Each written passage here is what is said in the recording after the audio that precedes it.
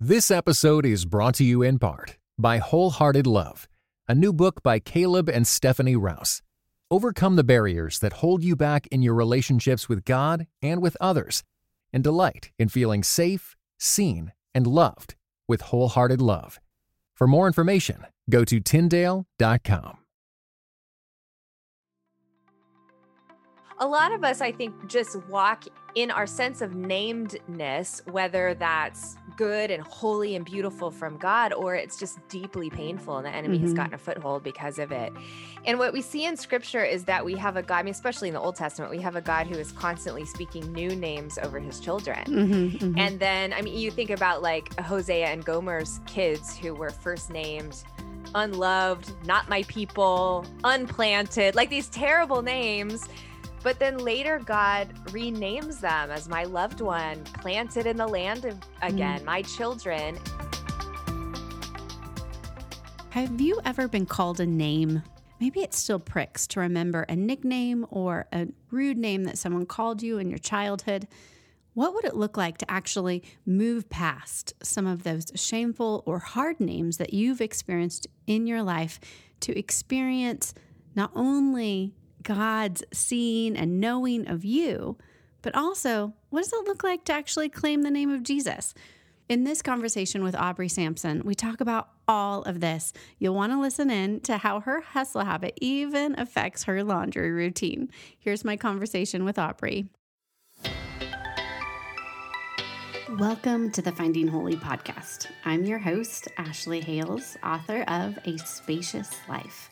I love big ideas, but ideas have to move beyond an ivory tower to find their application in the midst of our work and our laundry routines. Here on the Finding Holy podcast, expect conversations about how to live faithfully in a post-Christian world, but without the vitriol, posturing, or shouting across the aisles. In each conversation, you'll get to hear my guests' wisdom, their laundry routine, and for this season, also their hustle habit. Let's find holy together. Friends, it's really fun to have one of my friends back on the podcast, Aubrey Sampson. She is the author of her most recent release is called Known: How Believing Who God Says You Are Changes Everything. So thank you so much, Aubrey, for joining us on the Finding Holy podcast. Oh, thanks for having me, Ashley. It's so fun to be back. I love being with you because I just feel like we're sitting here as friends, having coffee, chatting about life and writing and mothering and all of that stuff. So thanks for letting me come again. Oh, of course. And I actually do have my coffee here. So woohoo! All right. I just took a sip right when I said that. So it's our coffee date and everyone else is welcome to listen in. So your new book, Known, you talk about names and how names are important. Tell us what that looks like in your own life and how you've seen that in the story of scripture. What is the import of naming? Such a powerful question. You know, let me come at it from a couple different angles if I can. One, I would say that we tend to, just as human beings, name ourselves or allow others to speak names over us. And sometimes those are wonderful, beautiful. Like you've, not in all situations, but ideally you've been named meaningfully by healthy parents who love you. And there's a sense of belonging that comes with that. There's a sense of rootedness and purpose that comes with that. Now, some people have devastating name stories. A friend of mine was left on a doorstep as a baby with no name. She was given a number instead of a name at the orphanage where she was. Like, so we have painful name stories as well. And then we also have painful name stories because someone has spoken something over us or branded us with a label, a nickname that was really, really hurtful. I've got a good friend that I actually write about in the book Known, who grew up being called Piggy, P-I-G-G-Y, and not in a cute, flattering way, but in like a hateful, mean way. Piggy was on her birthday cake growing up, and that was a deep pain point for her. So a lot of us, I think, just walk in our sense of namedness, whether that's good and holy and beautiful from God, or it's just deeply painful and the enemy has gotten a foothold because of it.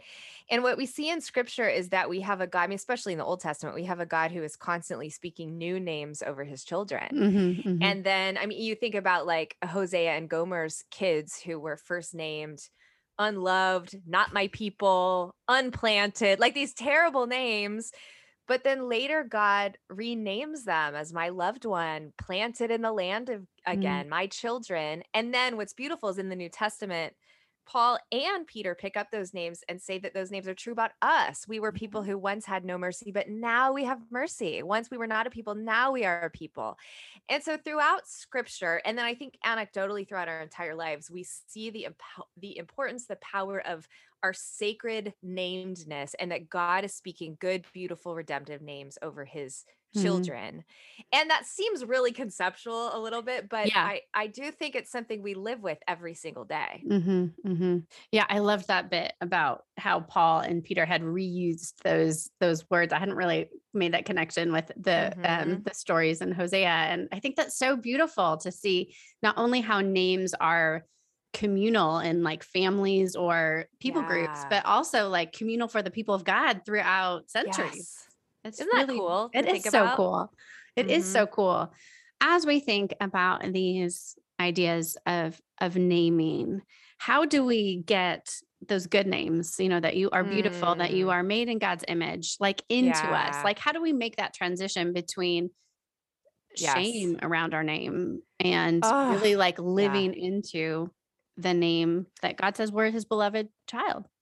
Yeah. I I do realize think that's it's like a lifetime work, but yeah, yes. It is a long work of the Holy Spirit. That's what I was going to say. But I can share obviously some examples in my own life and that are in the book as well.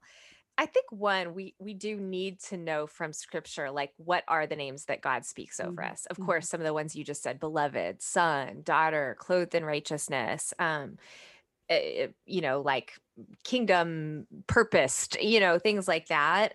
So I think just knowing the names from scripture, and I say that from scripture because we need, we live in this society right now that I think is constantly trying to name us. Like yeah. brands are trying to commodify us. We feel pressure. I mean, Ashley, I know you and I have talked about this as writers to sort of like brand your own calling and professionalize your ministry and like make a name for yourself. Yeah, Like there's some yeah. real pressure in our society for that. Mhm, And so I think when we live in this culture, especially in the American West, telling us to make a name for ourselves. I think it is so important to step mhm. back from that pressure and find who God says we are. Like, let's go Yeah, back to the truth of scripture because that doesn't change, right? yeah.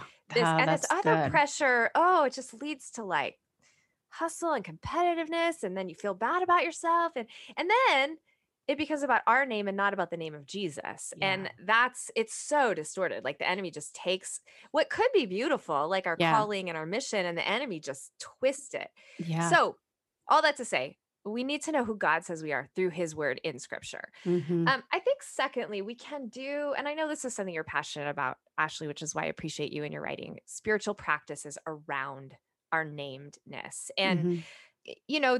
there's one example, if you don't mind, can I tell? It's kind Yes, of a long please story, but okay. go for it. When I was growing up, I did not know the Lord until I was a little bit older. And I'm not very old, but like a 12 or 13 is when I Mhm, first came to know Jesus, even heard the gospel for the first time. And following that, I experienced sexual assault at the age 13 and then again at age 17. And so for a long time, I wanted to know that God was with me before I knew him because I felt like if I could know that God was there, even before I realized he was there, then that means he was there even in those really dark, traumatic things that mm, happened as well. And mm, I don't know why, but that's just what my soul was longing for. mhm. Just sort of like, God, were you there in my childhood? Were you there all along? Of course, I know that by faith. Right. I know that because of what I know about scripture, but I wanted to encounter that. Like, I wanted to know God was there. So I began to do some spiritual practice work with my spiritual director, a woman that I met with for about 4.5 years around childhood stuff like God, where were you in my childhood? And Mhm, specifically, God, do you have a name for me in my childhood? And one of mhm. the stories that I tell in Known, it's from chapter It's 2. It's so actually called good. It's Known. Oh, good. do It's you know good. it, Yeah, Ashley? yeah, yeah. Yeah.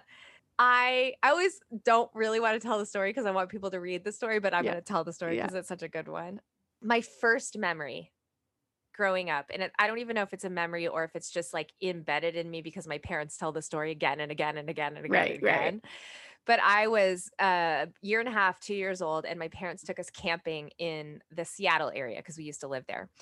And while we were camping, my parents said I kept slipping out of my sleeping bag, and they thought I was like being a naughty 2-year-old or something. Yeah. And they began to realize that I couldn't stay in my sleeping bag because the ground was shaking, and the ground was shaking because we were camping at Mount St. Helens and it was starting to erupt. So my dad says that, like, you know, sirens went off and we got out of there. We were fine. Yeah. But of course, Washington wasn't. I mean, Washington's ecology and economy was destroyed. Like, it was terrible for a really long time. So that's like our family legend. Yes. We were there when Mount St. Helens erupted. Okay. So I am with my spiritual director, spending a lot of COVID actually praying, God, will you show me that you were there in my childhood? God, can you just like speak something over me to remind me? So I'm with my spiritual director, and we have done this exercise, and I began to see through this spiritual practice that the Lord was there in a number of ways that I write about in the book. But here's the killer part. So it's our last session together with my spiritual director. And because it's COVID, we're meeting over Zoom instead of in her office. Yeah. And we end our time together, and she says, Aubrey, there is something that I want to show you. And it is a name that I believe God has for you. And she knows I've been working through childhood stuff. She does not know I'm praying specifically for a name. Okay. Mm-hmm. So she puts up on the screen a picture of this flower. It's white with a yellow center. It's called an avalanche lily. And she starts to say, you know, this is the type of flower that only grows in dead places. It's a beauty from ashes symbol, you know, and I'm like, yes, I get the metaphor. This is really, really powerful. But then she goes, but Aubrey, here's the crazy part. The Holy Spirit put on my mind to show you a very specific avalanche lily from a very specific part of the country. She pulls up another avalanche lily picture on the screen. And there's a subtitle. It's from a newspaper. There's a subtitle at the bottom, and it says, Life Comes Back to Mount St. Helens. And she says, this is an avalanche lily that only grows from volcanic ash. And this one is from Mount St. Helens. And I said, hold on. Did you want to show me that because you like that one? Or did you say God said to tell? She said, no, I know it sounds weird, but God said, show Aubrey the picture of the avalanche lily from Mount St. Helens. And I start bawling, and she doesn't even know the impact of what she's just done. And I said, no, you don't understand. This isn't even about the metaphor of beauty from ashes. This is God telling me that he was there in my very earliest childhood memory, like the ethos of my family. God is saying, I was there. I saw you. I knew you. I was calling you. And that, so of course, then I feel like my special little name from God is avalanche lily, but that blew my mind that God reached back to like my very first memory and named me from a place, not of doing, not of achieving, not of hustling, but of being, like just who I am and who I was as a little girl. That brought so much healing and so much power into my life. And I think that's what I'm talking about, the power of naming. Like sometimes God gives people very specific names in a moment like that heal you. Sometimes he doesn't. I don't understand the mystery of that, but that's the Holy Spirit's ministry.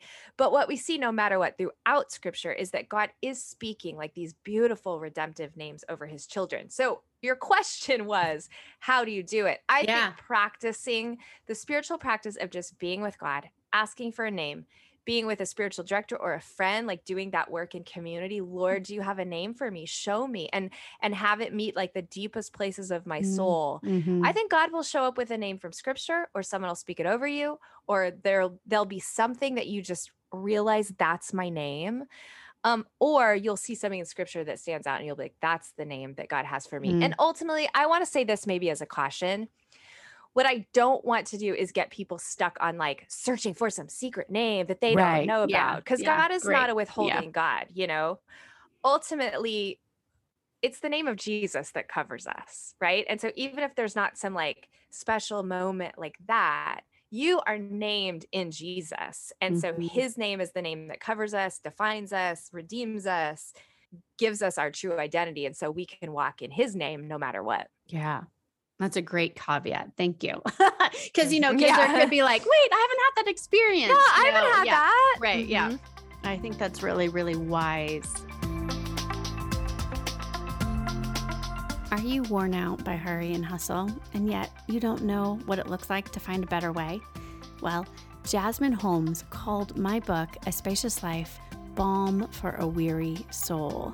Tish Harrison Warren called it a needed tonic, and Jen Pollock Michelle talks about it as rescuing us from the siren call of self-help. Join these women as they have experienced both their own limits and seen how my book, A Spacious Life, helps all of us to embrace the goodness of our God-given limits. Find out more at aspacious.life. That's aspacious.life.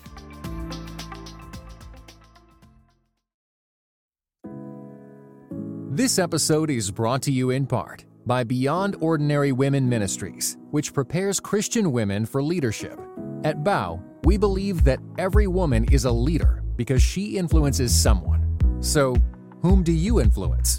Do you mentor a woman? Serve in the workplace? Or do you lead a small group, teach the Bible, or even lead an entire ministry? No matter who or how many you influence, our free online resources will help equip you. Our videos, podcast episodes, and articles from experienced women leaders will encourage you and perfect your leadership skills. They offer wisdom for dealing with ministry pitfalls, current biblical issues, health for your own soul, and insights for shepherding others well. In addition, BOW offers Bible studies designed to connect women of multiple generations. They provide a challenge to both women new to the Bible and those wanting to dig deeper. Be our guest and browse all of our free resources and low-cost Bible studies at beyondordinarywomen.org.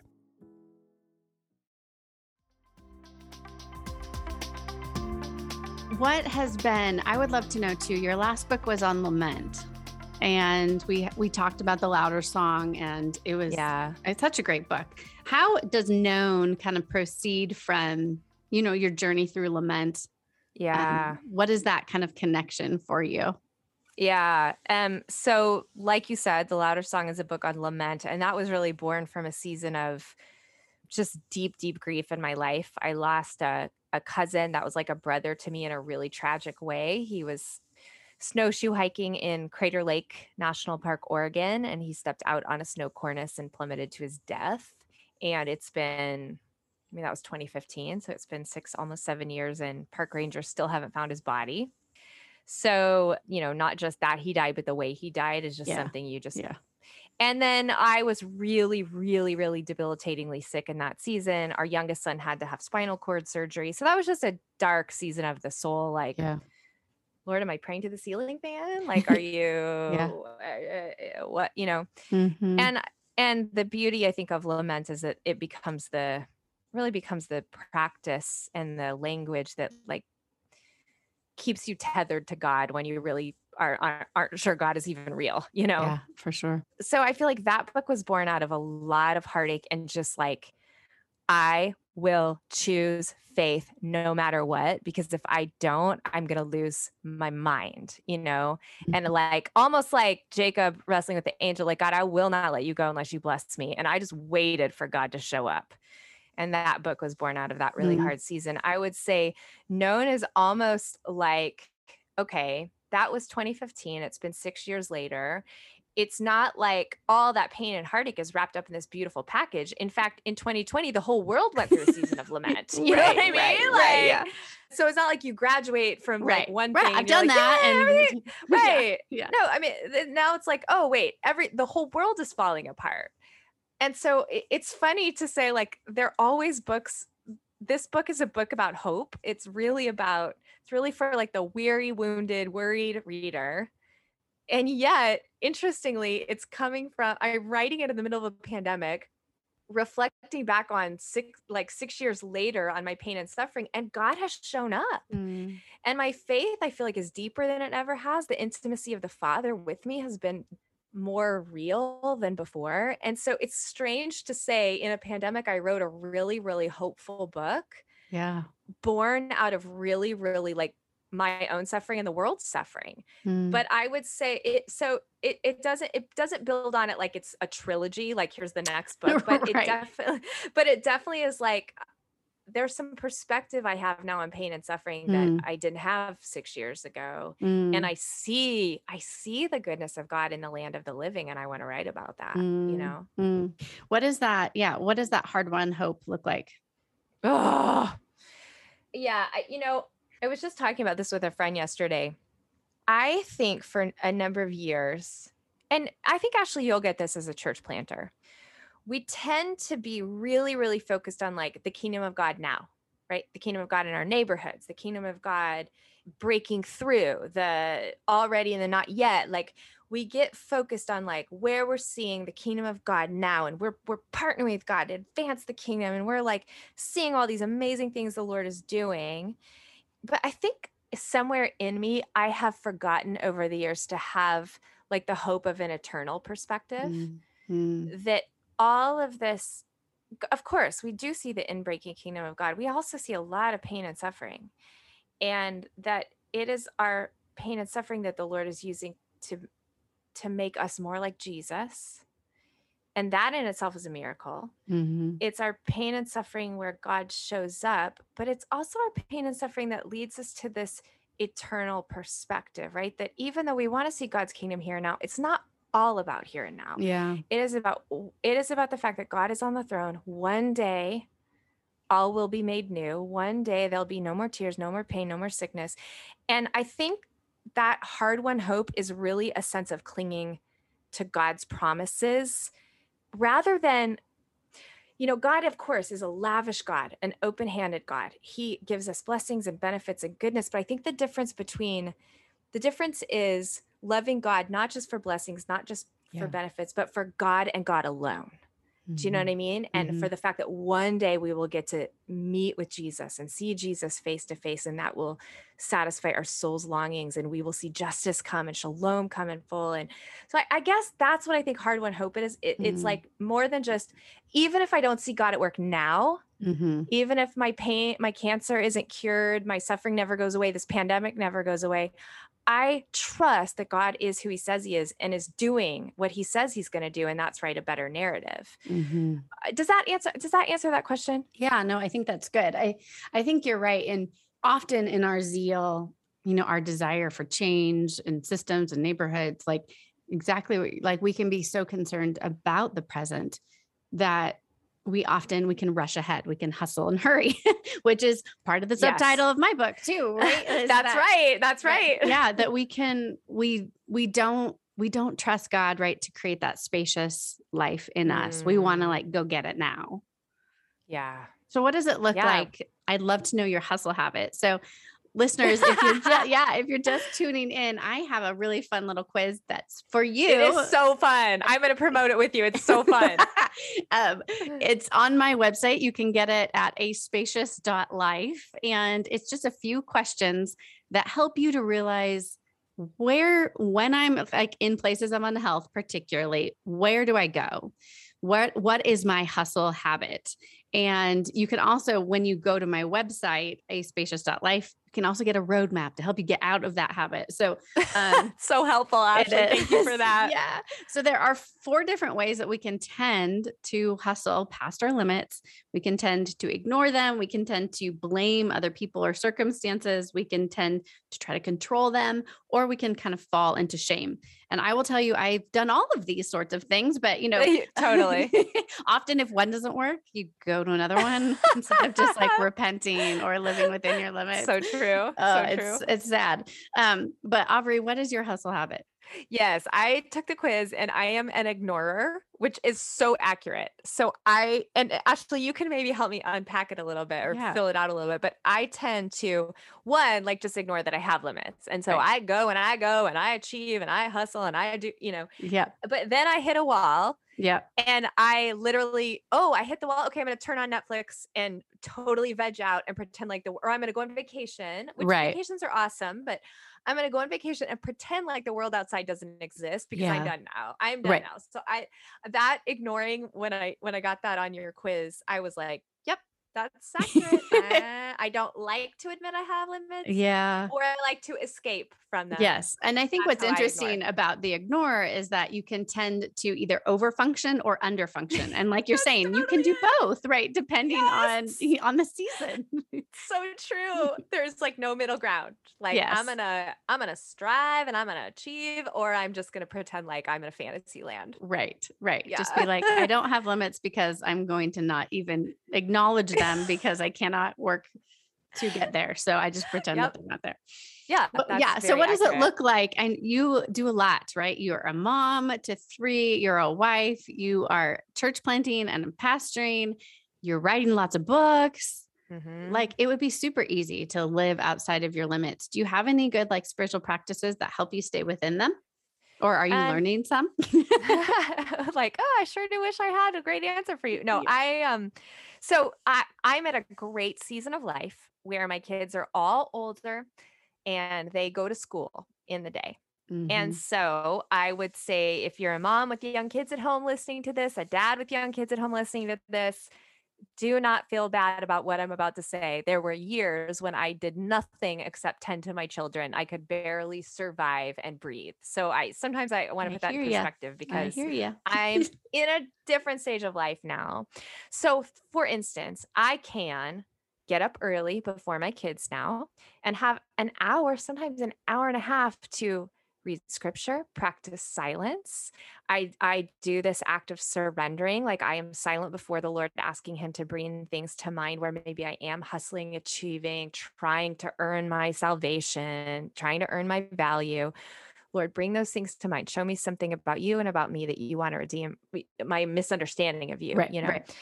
And then I just have this spiritual practice where I like imagine I'm holding it in my hands and then I just surrender it to the Father. Like, here, you take care of this. Mm. I think in the past I probably would have condemned or beat myself up for those things, but now I'm just like, no, Lord, you're Mhm. God. I'm not here. Please take this and transform me. Mm. And I would say, being in the Word is a part of my spiritual practice. And then, like I said, I mean, I spent 4 years with a spiritual director, really trying to find some ways to have habits around my faith, especially in hard seasons, just to have some like handholds. But I would say kind of that active silence, surrender almost Mhm. every morning is a massive part of my spiritual routine so that I am not hustling. And listen, I know this may sound cliche, but it's cliche for a reason. The mornings that I get up and the first thing I do is open my computer and start working, my Yeah. whole day is that, Yep. And so I Yep. do have to be very intentional to be like, I won't turn on my phone right now. I'm Mhm. not going to open my computer right now. This is my Jesus time. And I'm sitting Mhm. in my Jesus chair with my Bible and my journal and my silence and my quiet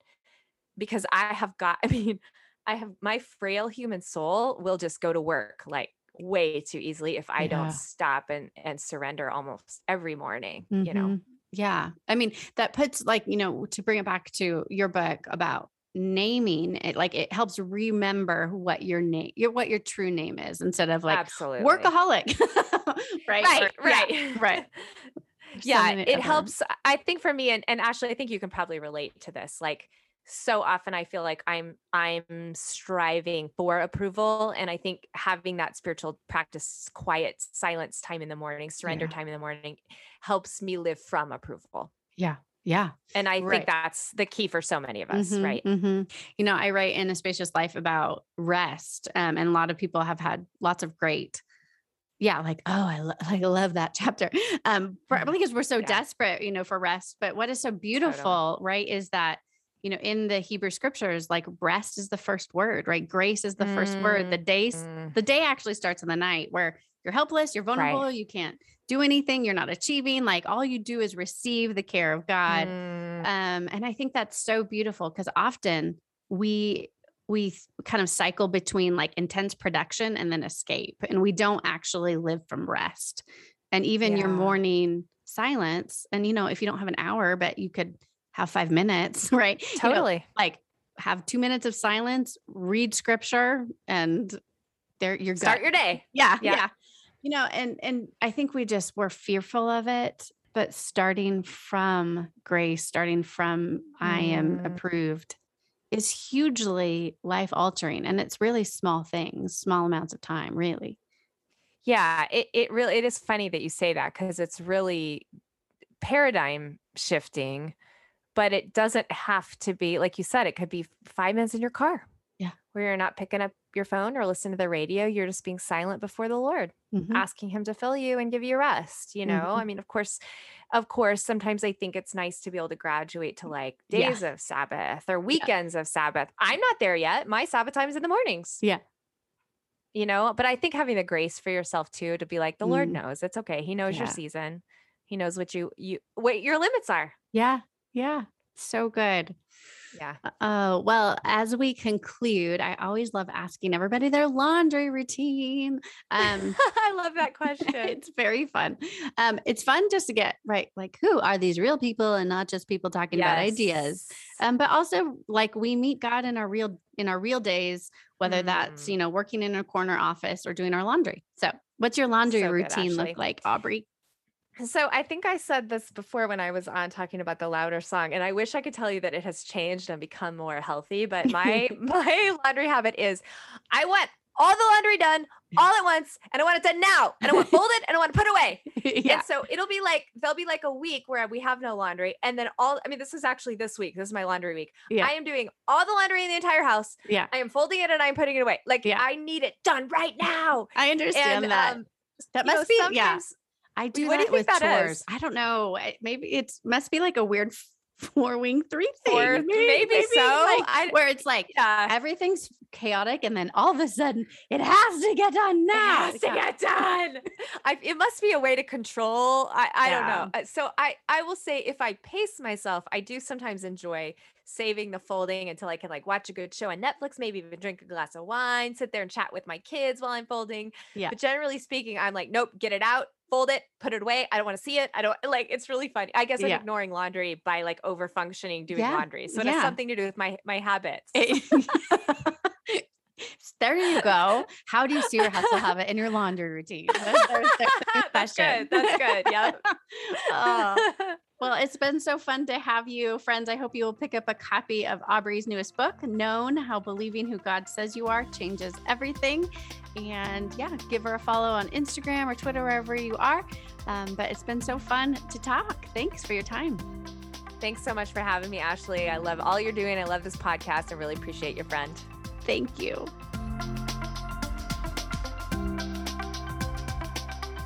Friends, I hope you enjoyed that conversation with Aubrey Sampson. You can grab a copy of her book, Known, at the link in the show notes.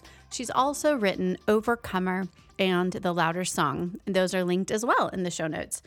As we consider what does a spacious life look like in season 5, I want to encourage you to just take a second, click the link to take your Hustle Habit quiz. That quiz will help you know how do you tend to bypass your limits. Maybe you're an ignorer, just like Aubrey, and go ahead and get that roadmap that will help you find some practical and tangible ways to move from that hustle habit. I'd also like to invite you into a pocket practice. When you go to aspacious.life, not only can you take that quiz and get that roadmap, you can also get your pocket practices when you've ordered a copy of A Spacious Life. Pocket practices are just small 3x5 cards. They're spiritual formation practices to help you get the spacious life in your body, in your routines, in your rhythms. And one thing that I talk about in A Spacious Life, I'm going to encourage you to do right now. Grab a rock if you have one around you. And if you don't, if you're on a run or doing your dishwashing or folding your laundry, maybe just grip your hand like you're holding a rock and get one for next time. But hold on to it. Keep it in your pocket for a day or put it on your bedside table or by the kitchen sink so you'll be sure to see it. As you hold that rock or as you look at it, I want you right now to bring to God all the weights that are bringing you down. And maybe some of those weights are particular shameful names that you've carried with you for years about what you look like or your failures. Name those right now as you hold on to that rock or grip your hand closed. As you hold on to that rock or when you see it, offer that weight to God as a tangible prayer. In other words, ask Him, like Aubrey was saying, to take it. He knows you, He loves you, He cares for you when you have the name of Jesus over you. And so in that moment, when you see that rock, give it to God as an act of surrender. I hope that that's helpful. I know for me, having some tangible things to hold on to when I pray is something that really helps root me in my body, and it helps me to actually see the burdens and to give them back to God. Friends, it is such a pleasure to be with you. I would be honored if you picked up a copy of A Spacious Life, Trading Hustle and Hurry for the Goodness of Limits. So many friends have called it a literal breath of fresh air and balm for a weary soul. If you feel weary and worn out, especially after the last year and a half of the pandemic, and you're looking for some handholds to help you into this life of faith on the other side of so much loss and devastation and confusion, may I recommend A Spacious Life? I know it will meet you right where you need to be met, because it's done that for me. Thank you for being here. We'd also love it if you wouldn't mind just leaving a review on iTunes. It means a lot. Remember, friends, big things matter, but so does the laundry.